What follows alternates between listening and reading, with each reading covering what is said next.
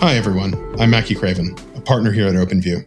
As a VC firm, we invest in business software companies at the expansion stage and work closely with their teams to help them build large and enduring businesses. This season of Build is dedicated to a topic we've become increasingly passionate about, product-led growth.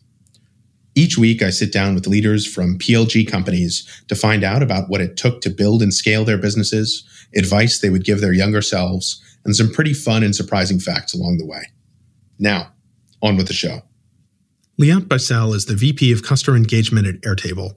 She explains how the team came to the conclusion that all customer-facing teams should live under one roof, how their structure allows them to better serve customers, and how their mission to empower creators shines through in every aspect of the business.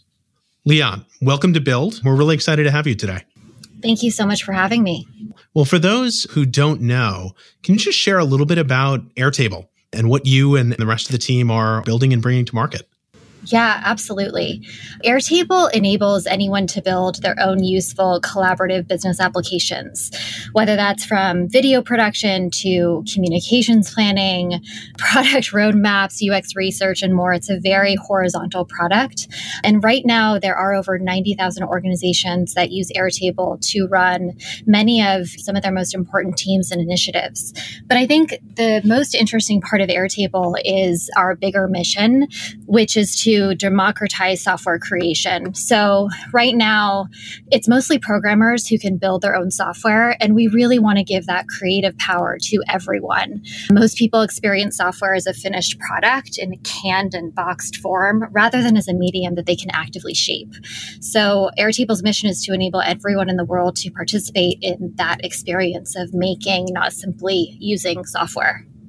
It's certainly inspiring. And I think, more and more people are obviously getting an experience to work with the product in a hands-on way and understand, perhaps viscerally, how that vision can become a reality. You've obviously had, even before Airtable, a really interesting journey in tech at Twitter and a number of other great companies. If you don't mind, I know I'd certainly love to hear, and our listeners would, a little bit about the journey that ultimately sort of brought you to this place. And we can dive into what you're doing at Airtable and all of the product-led growth topics.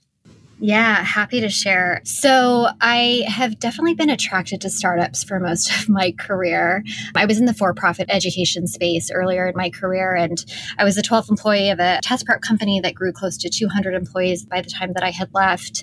And then I left to join Twitter when they were really starting to build out the sales organization towards the end of 2010, early 2011, and was the first sales manager hired there. So learned a lot in my time there. I was there for a little over 6 years.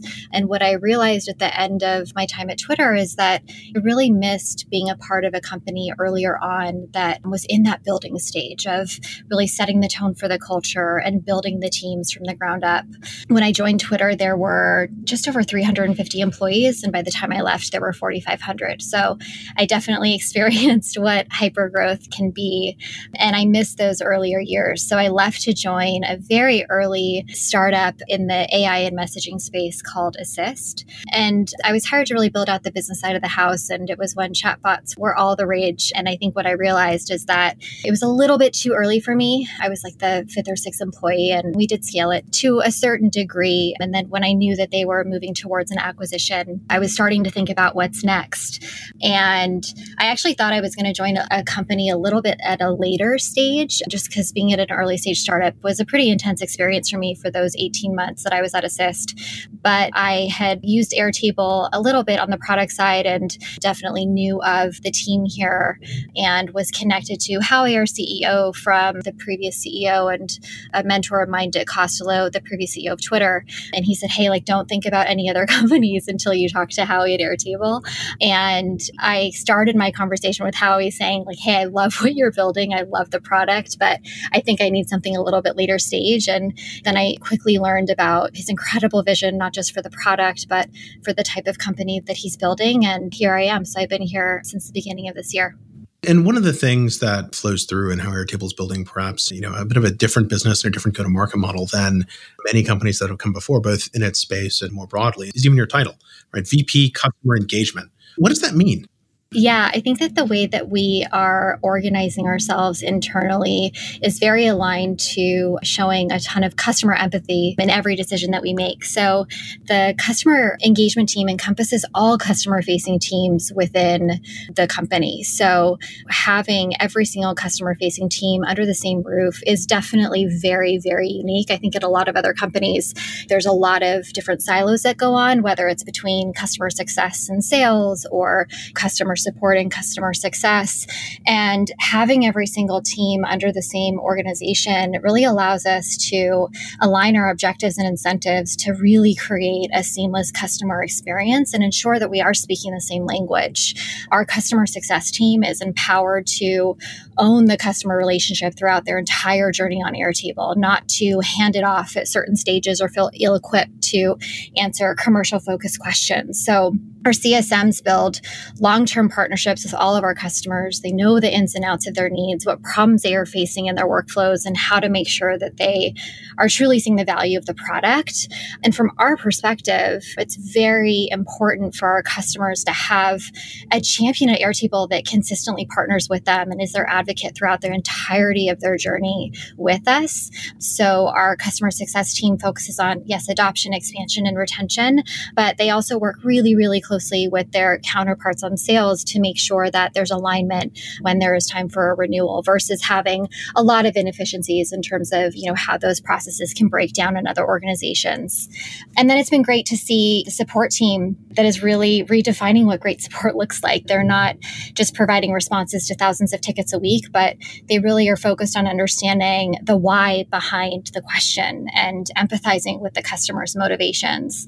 So for me, it has been super eye-opening to have all of customer-facing teams be a part of my organization. I think that we're all learning together and making sure that we're completely aligned with our goals to really provide a unique and ideally amazing customer experience is what the end goal is. That's great. And so was that idea of a customer engagement team or bringing, again, the customer-facing functions, sales, support, success, all under one roof and in one sort of broader organization already in place when you arrived? Or is that something you pulled together? What was that journey like as you entered the company? Yeah, it's been a journey. It wasn't like that when I first started. So I actually came in as the VP of sales. I have definitely overseen both sales and customer success in my past, but was brought in to really head up the sales organization here.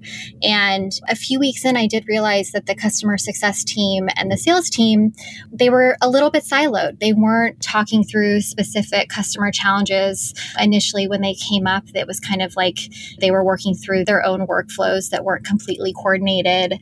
And I had just asked, how often do you do happy hours together? I was trying to get an understanding of how often the two teams would work closely together and communicate pretty closely. And I saw that separation in my first couple of weeks here. So we started by just honestly, we did a joint team happy hour. And then we brought the managers of the two teams together on a weekly basis just to talk through different challenges their teams are facing and talk through any kind of overlap with certain customer situations that we were working through.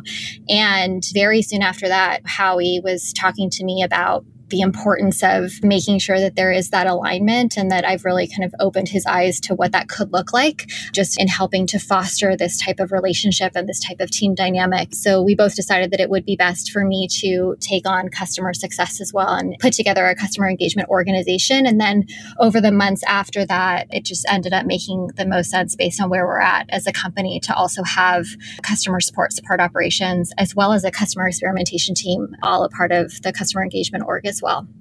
That's fascinating. And so as you were taking both the way the company was operating when you joined, the observations of what that customer and user journey was inside Airtable, and then the touch points that they had with individuals at Airtable, what were the design principles that you used to build the customer engagement organization as it's structured today? That's a great question. And I think that there are a few principles that are not just customer engagement focused, but actually, widely felt across the organization. And I think it does come back to the mission of what we are all working towards, which is really empowering creators. So from an external perspective, what that principle means to us is that we have a direct connection to creativity in both our product and our business. So we enable any person in any role, in any company, regardless of level, to really build their own custom software. So our platform is an extremely powerful way for anyone, someone within a large organization or an independent artist, to realize their vision for a project in software form. And that type of empowerment has impacted many individuals across the board, and whether it's accelerating their careers or increasing their influence within an organization. And then from an internal perspective, that ethos of empowering creators is baked into everything that we do internally. So as an example, when we build product features, we're always trying to find ways to empower humans, letting them do more rather than taking agency away. So we're not interested in automating human creativity out of existence. We want to enable human creativity to really flourish. And on the team side, because of our infinitely flexible product, we can't make a lot of baseline assumptions that other businesses can. So we need to take a totally different approach to solving that problem and working with our customers. So we really want to encourage our team internally to be as creative and open-ended in their thinking as possible. So that can mean sometimes first equipping people with the right context to approach a problem and make sure that they're innovating on new kinds of solutions. So that's one core principle that is very much felt on the customer engagement team as well as across the company. I think another thing that goes back to the history of Airtable is this idea of simmering and long-term thinking. So we very much believe in making the right decision, not necessarily the expedient one. So we're really lucky to have the type of traction in business that allows us to really take a long-term approach to company and product building. So we're thinking not just about, tomorrow, next year, but what kind of impact we can make several decades from now. So we really try to balance that with day-to-day urgency and have that long-term approach in mind. So how I think about it from a customer engagement perspective is that on the sales side, it's not necessarily about going after that short-term revenue win or getting a customer to upgrade to our enterprise offering. It's really about making sure that we are helping every single customer that we work with to really be empowered to help them build their own solution on Airtable. And we've really thought about the org design to make sure that we drive that customer empathy throughout the entire company. And as you were describing the organization initially, right, it was clear sort of emphasis on empathy. And as you mentioned, having someone at Airtable who's consistently there for an individual user, an individual customer throughout that journey. Does that mean, in some sense, customer success is a first touch point that someone might have as they're looking to not just engage with the product, but engage with the team, even perhaps before sales or others? Or how have you built that structure and that interaction of engagement such that it feels empathic and is empathic, right, for a customer, but you're also able to bring in the right resources kind of when and as needed? Yeah, I think that's a great question. And I honestly think it totally depends. I mean, your first touch point can be with someone on the support team. If you submit a ticket and have a question about a specific product feature, it can be with someone on the sales team, and it can be with someone on the customer success team.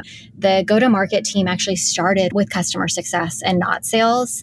And I actually think that, to me, that is a powerful statement in being a part of a company that is truly product-led in terms of growth, right? Like, it's about making sure that we're decreasing the time to value that customers get experiencing the product for the first time. And it's not about a specific customer cycle or journey that you absolutely have to go to. And I think that on some levels, sometimes salespeople are doing some type of customer success motions in terms of a workflow consultation or a lunch and learn, and then vice versa. There are times when customer success managers are having a commercial conversation that at other companies is not really very common. But I think it's really about making sure that we are centered around what is best for the customer. Look, I think if one zooms out, it makes a huge amount of sense, right? Why design your processes around historical or legacy functional areas as opposed to the needs of your customer, right? Whatever those needs might be. And it's incredibly hard to execute, and very few businesses do. But in our experience, and Airtable is certainly on this list, along with Expensify and GitLab and many others, that customer success before sales or as sort of a first principle, whether that means that team or just some of those motions, likens itself to success in a product-led growth business. Yeah, I think that's right. And it is really interesting. I've spoken to many leaders, both on the sales side and the customer success side, as we're navigating through hyper growth. And I think that oftentimes the way that teams are structured is actually not ideal for the customer. And when asked, like, what is the feeling or what is the experience through the customer lens? And they admit to the fact that it's actually not ideal for the customer, but it's what we have to do, or it's what industry standard kind of dictates. And I think that we're really trying to build our organization through that lens of making sure that every decision that we make is what's best for the customer in the end. And I think that goes to another principle. I was just thinking about all of our company principles and ones that I care a lot about on the customer engagement side, which is humility. I think that having a cultural trait where you're not getting too attached to any one idea, but you're really open and inviting of new ideas and suggestions is absolutely key. And I think that this actually comes from our product philosophy, where if you believe that people know how to do their jobs best and are the best equipped to create the unique software they need to realize their ambition, and that we are here to empower them, you can't really come to the table assuming that you have all the answers or that you know better than your customer. So that's definitely something that is top of mind in everything that we do. Makes sense. And given, right, the model that you've set up inside Airtable, sort of to the point of those, the questions which you've heard from others as you've engaged and gone through hypergrowth that, well, it's industry standard, so we do it X, Y, or Z way, even though that's not best for the customer. So you've taken a first principles and customer focused and empathic approach. What are some of the surprises, both things that, perhaps were unexpected benefits that came out of the structure, but also perhaps challenges, right, as you decided to build it and integrate these teams in a much more cohesive way? Yeah, I mean, I think that the challenges are that this doesn't really exist. So there isn't a playbook that we can really take and learn from. So I think with that, of course, there are moments that come up where we do see that there might be confusion around who is owning one element of whatever part of the customer journey that we're working through. And I think that as long as we are setting the right foundation and making sure that all of our team members are set up for success and also openly communicating when something doesn't quite feel right or there is inefficiency to call out, I think it's really about trusting your team to call that stuff out and to make sure that the right folks are aware of it so that we can adjust and constantly iterate. I think that it is going to continue to be an ever evolving organization. Like, I talk a lot about this with my team, but I feel like if the company isn't changing every 3 to 6 months, where it doesn't feel like a totally new company in those moments, then we're doing something wrong. So I think that in hypergrowth, you have to not only say that you're okay with change, but really lean into it and embrace it. And we need people on board who can truly thrive within that change. So a part of that is also making sure that the right information is escalated at the right times and that we're constantly in this mode of growth and improvement whenever necessary. Makes sense. And if you were speaking to someone who has just joined or is setting up and thinking about the customer-facing functions in a product-led growth company, having gone through so far, again, even just in the first year, but a radical shift in how that org is designed with outstanding results, what advice would you give to that person, or what are lessons learned that you've just had so far in doing so? There's so many learning moments that I've had in the past 10 months or so. I think advice that I would give is to make sure that you truly open yourself up to a ton of growth. If you are someone that is set in your ways and you're not really open to continuing to evolve yourself, both professionally and personally, I think it would be much harder to be at a hypergrowth company. We are very big on making sure that every single person is set up for success. The team is very empowered to do their jobs extremely effectively and successfully. And a big piece of that is embracing the growth mindset. And I know it's kind of cliche, but I do think it is important to make sure that we are fostering a strong feedback culture and that it's not just something that comes tops down, but it's something that should be peer-to-peer. It's something that should be shared upwards and downwards and truly all around to make sure that every single person at the company is successful. Because if the team isn't successful, we won't be successful. And I think that for folks that have really embraced that and have been hungry for that feedback are ones that do very well. I also think there are so many opportunities for us. Like the green field in front of us feels very real. And at times that can be a bit overwhelming when it feels like there's multiple different fires going on at once. And, which ones are we okay with kind of letting burn for a little while? And which are ones that we really need to focus on?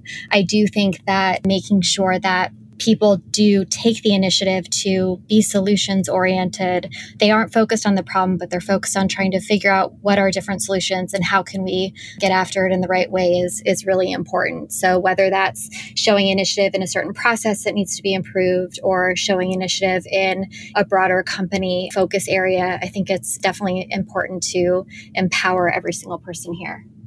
And if you were to think back, let's say day one at Airtable, and to go back and give yourself some advice that you almost certainly wouldn't have listened to a year ago, what would that be? I'm a very stubborn person, so I've needed to learn when to let go of certain things. And I think that with that comes impatience at times.